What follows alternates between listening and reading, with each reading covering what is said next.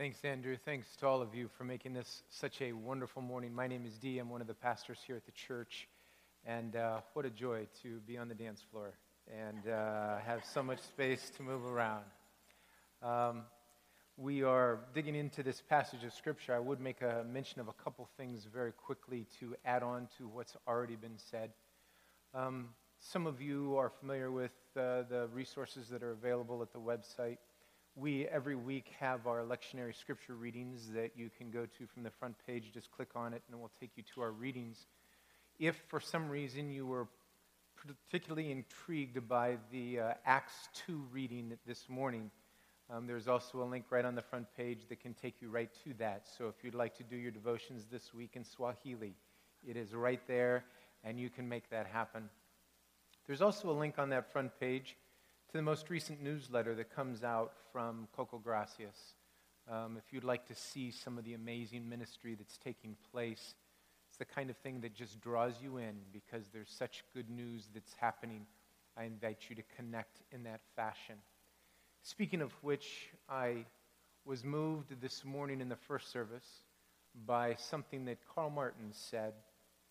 He observed that as Paul wrote this passage in 1 Corinthians, he had absolutely no idea. In fact, it would have been beyond his comprehension, even if somebody tried to convey it, that what he wrote would be read by a gathering of believers in this little corner of the North American continent as we try and figure out how we might support the ministry of a group of believers in Honduras, led in praise by a group of believers who are here visiting us from Rwanda.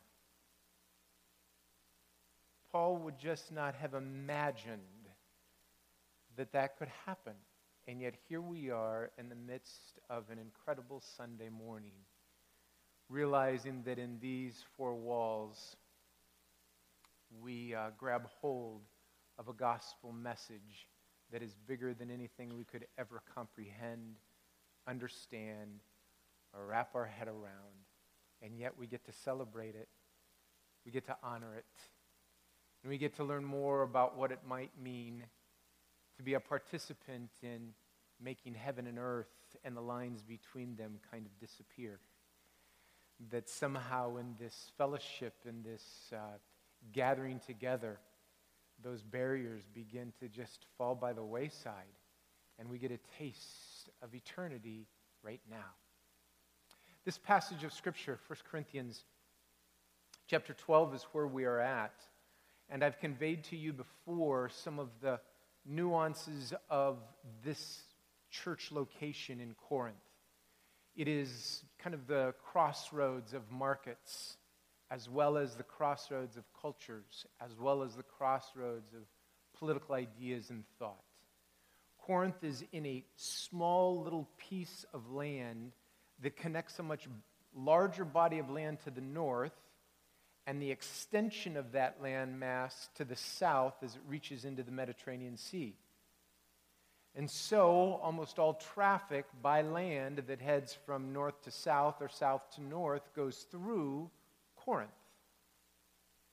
Likewise, the maritime traffic, the boats that are trying to get their goods east to west, would often forego sailing down the south end of this mass of land into some of the dangerous waters of the Mediterranean Sea, and instead would often, not always, but would often come to port on one side of this little piece of land, unload their cargo, and there was an entire economy that was built on transporting that cargo from one seashore across this small piece of land to the other seashore, where it would be loaded up again on other boats and continue on its way.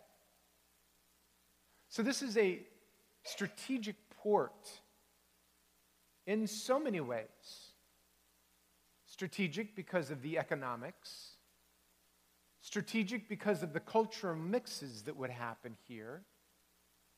Strategic politically as well. And so into this place, Paul writes the words that we heard read.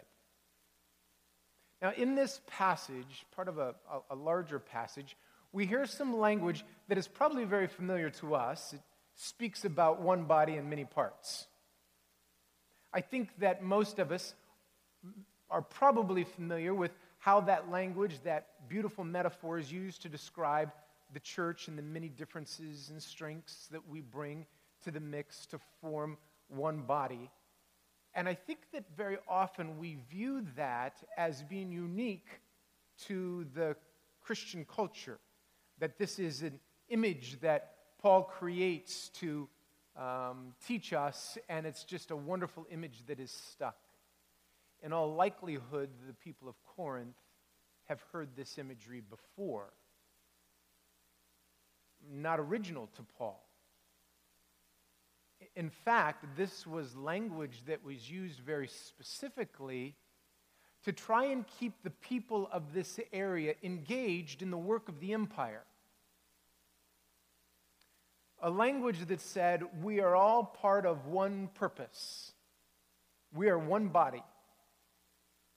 And so it was a way by which to get the workers to do the work, the farmers to farm, those who brought it to marketplace to do their task, to serve the larger good of the empire. However, it was not only used to keep people engaged, but it was also used to make sure people knew their place. So describing somebody as being the foot of the body, the ones who did the labor and were in touch with the ground and planted and gathered the crops, it certainly pointed out that they were a significant part of this larger purpose, but it was also very clear that your role is to do that task. And then you turn the resources over to those who operate as the head, who operate as those in charge, those who are more educated, those who are more wealthy, those who are born into more prominence and power, because they make the decisions about how the resources are used and how the work gets used to the best benefit of those who are in power. So it was certainly an image that kept people engaged, but it was also this imagery that kept people in their place.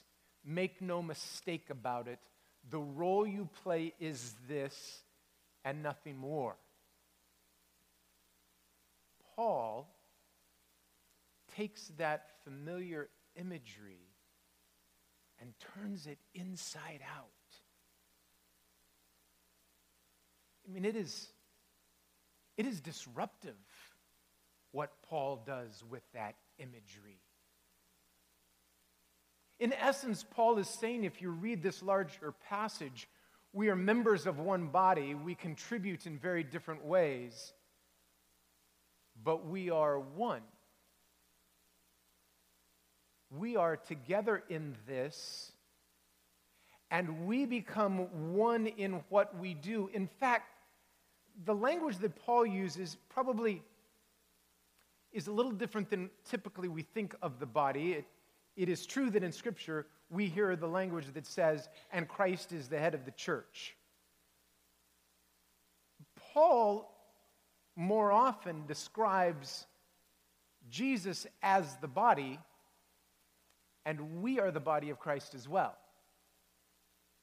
He doesn't buy into this imagery of the hierarchy that exists, though it makes perfect sense. God being the head, the Almighty, the Supreme, we bow down and worship the one we serve. So God is preeminent, and that is all true. But the amazing message is that God took on human form and became our friend.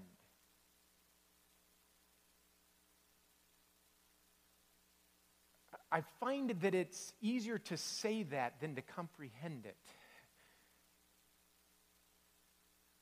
That Jesus is a friend of mine. Oh, what blessed sweet communion. Jesus is a friend of mine, is what the hymn writer writes. I'm guessing I'm not the only one that has struggled with this to make sense of God the Creator offering that kind of a relationship. Friendship. It flies in the face of everything we think about hierarchy. It takes this image of the body and really does turn it inside out. It proclaims a message of unity, not because we've been forced to by those who are in power, but because we're invited into it by those who love. More specifically, by the one who loves perfectly. An invitation into friendship. It's been a long time since I've read to you a children's book, so it just seems like this morning is time. So here we go. I have to make a disclaimer, though.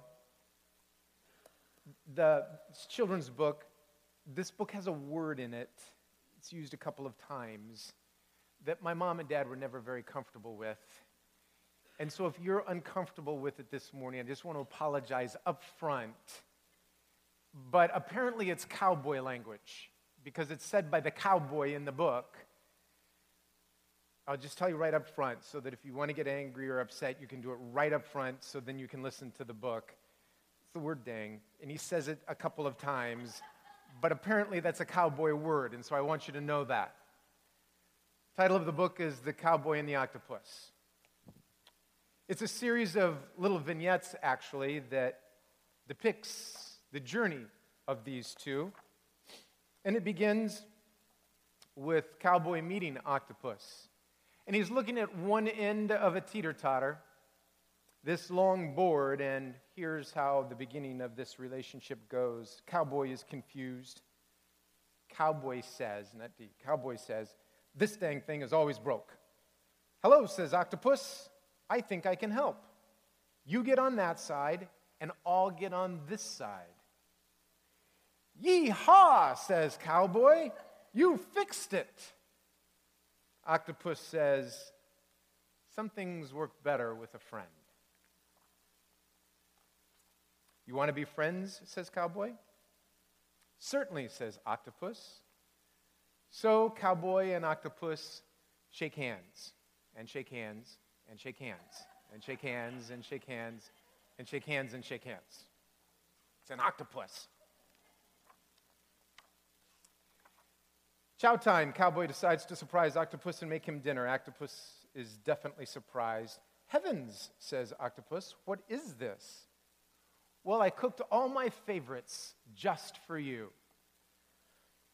Beans and bacon, bacon and beans, and then some just plain beans with a little bit of bacon. Oh my, says Octopus. Octopus doesn't like beans and he doesn't like bacon.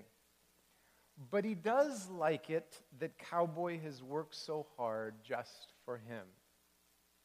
So Octopus licks one bean. Says Octopus. I am so full.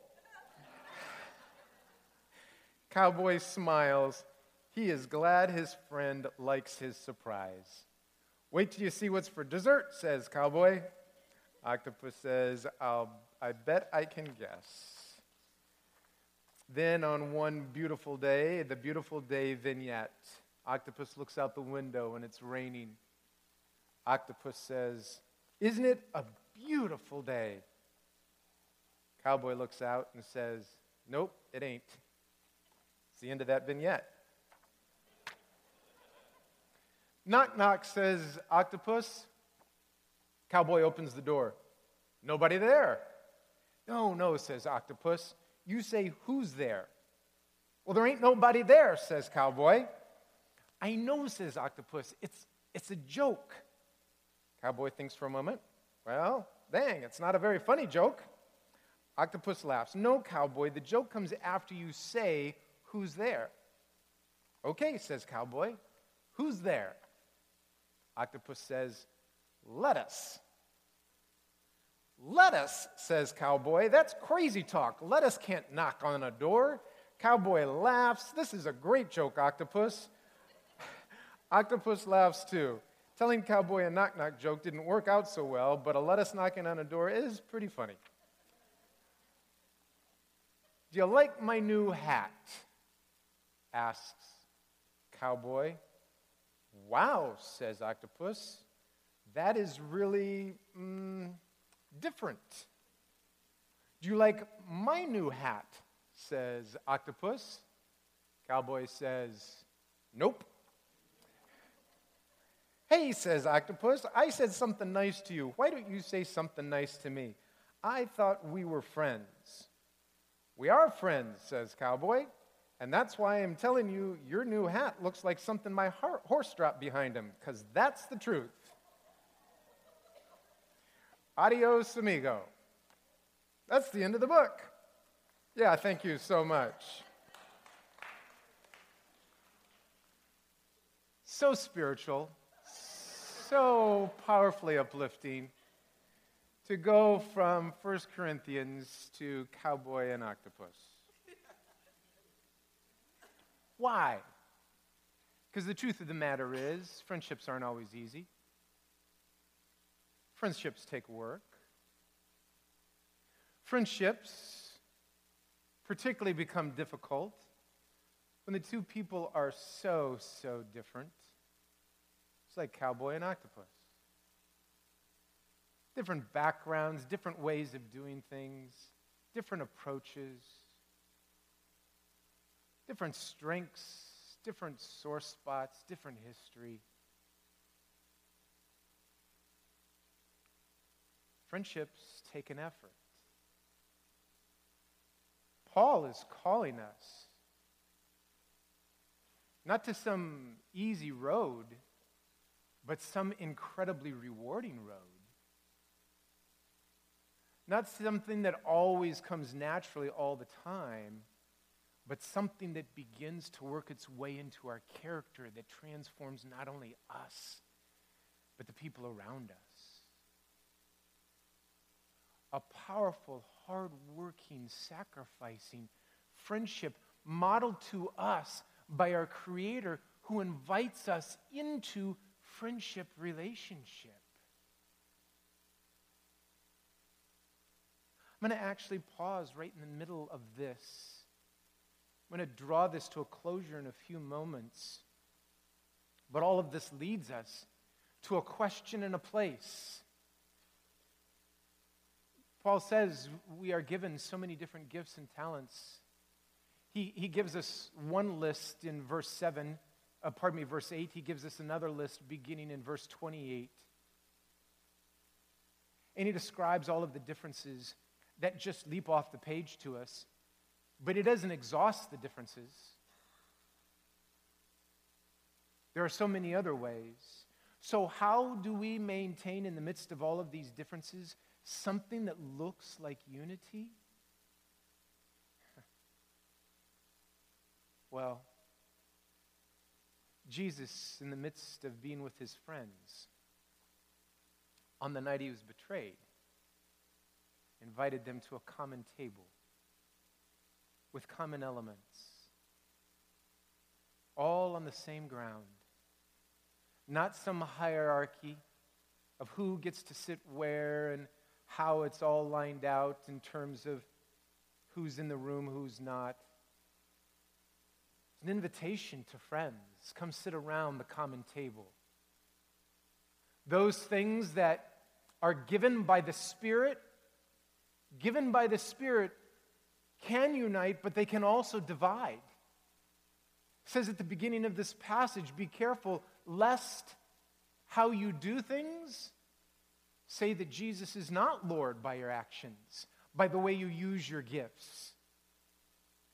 Instead, we use them the way they were intended, for the common good, for the benefit of all, for the friendship that Jesus proposes. So this morning, I'm going to ask Milton to come and draw us to the common table where we join together in friendship, in taking of the common elements that Jesus provides for us. Milton? And Justin, if you would come and lead us in the music as well.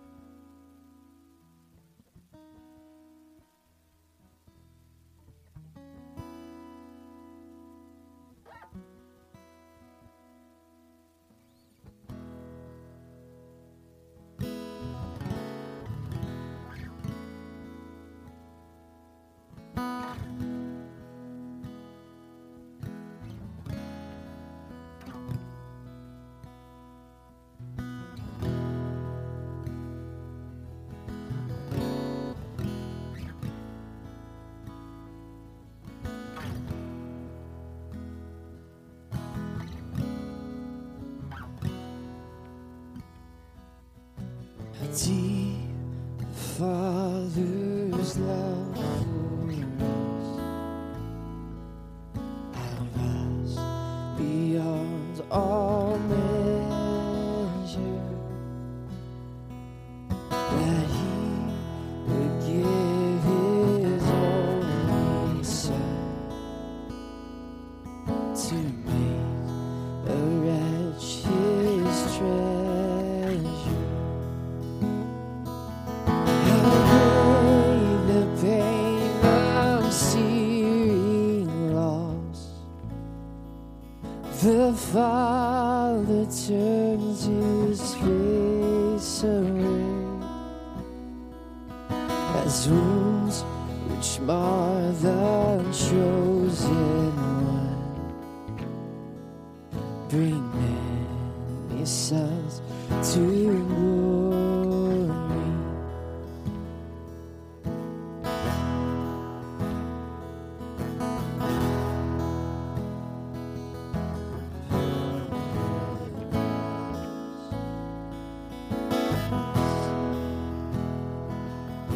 His shoulders,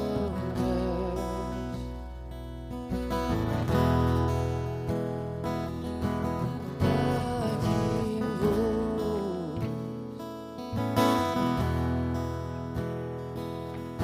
His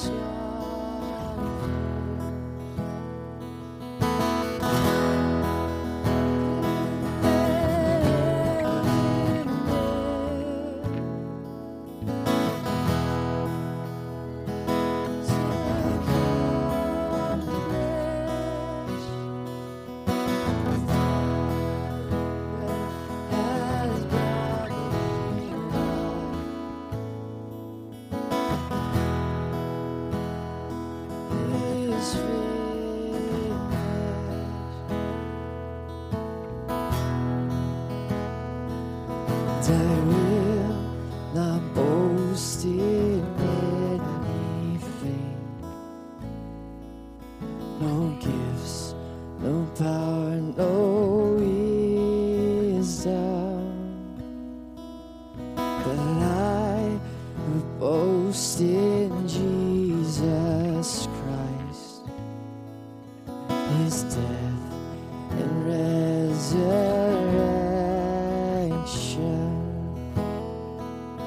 Why should I gain from His reward? I cannot give an answer, but this I know with all my heart: His wounds have paid my ransom. Why should I gain from His reward? I cannot give an answer, but this I know with all my heart: His wounds have paid my ransom.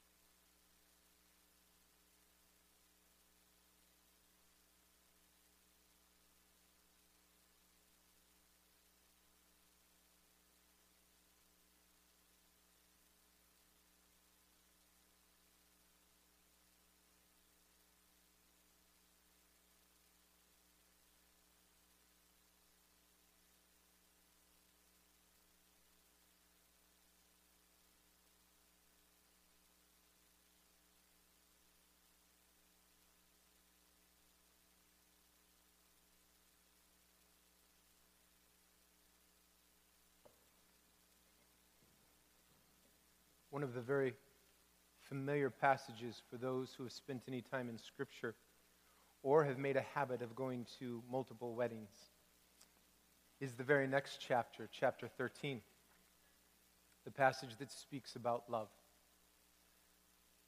I love that it is used in those wedding settings, but I'm afraid that because of that, we have sometimes relegated chapter 13 that speaks so profoundly of love as being a chapter that is for those who have entered into a covenantal, lifelong relationship of marriage. And there is absolutely nothing in Scripture that indicates that it should be relegated to that.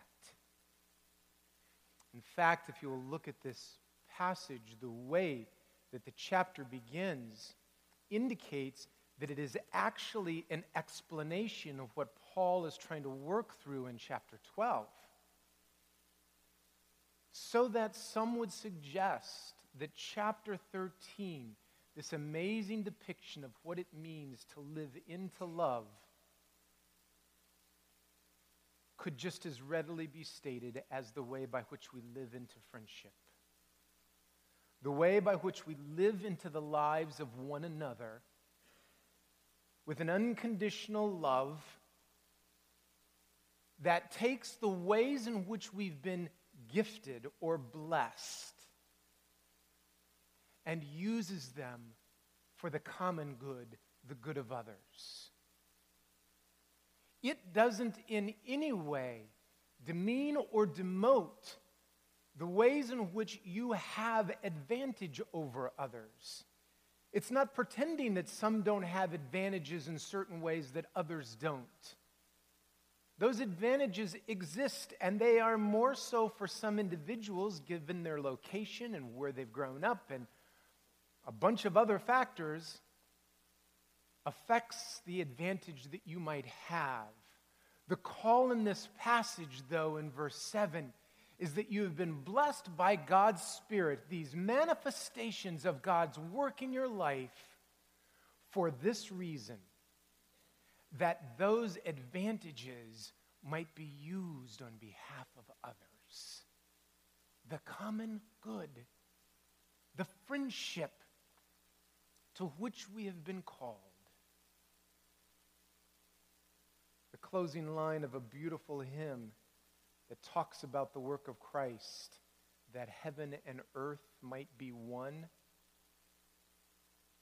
What an amazing line that we think is something that Jesus does at the end of time, which I believe has some truth to it. But Jesus has called us to make heaven and earth one now. And Paul tells us how. That in taking the ways in which we have been blessed by God's Spirit and using them in friendships to others, we catch a glimpse of what heaven looks like now. It's very easy for me to jump to the conversations that I want to have, the statements I want to make, the things I want to say to others. But I've realized what's true in my own life, and that is that I can hear almost anything from someone who has displayed their friendship to me. Someone who hasn't, my defenses go up.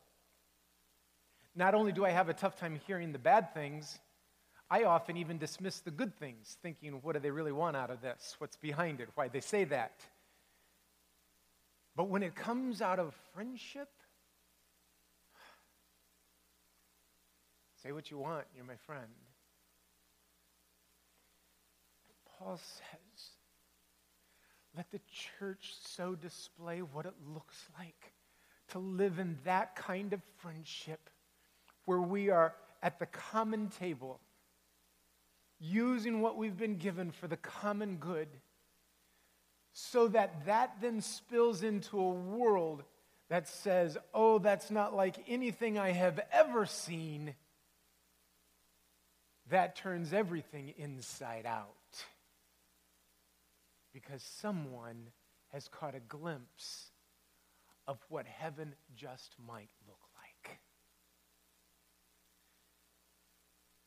So let the elements this morning become part of who you are. Let them work into your feet, into your hands. Let them fill your heart. Let them inspire your attitude and your motivations.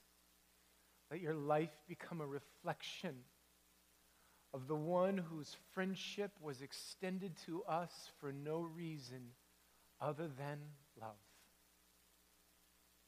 that we might do the same. O Lord in heaven,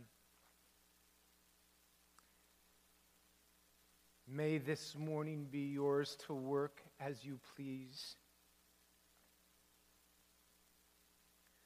We bow our knees, our postures to you in reverence.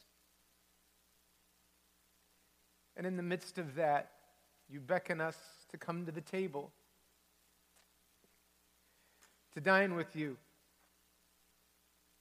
to be friends. Just saying it sounds sacrilegious. And yet in so many ways, it is the most beautiful religious statement ever uttered. Oh, what blessed, sweet communion. Jesus, a friend. May we be that to others, O Lord, I pray.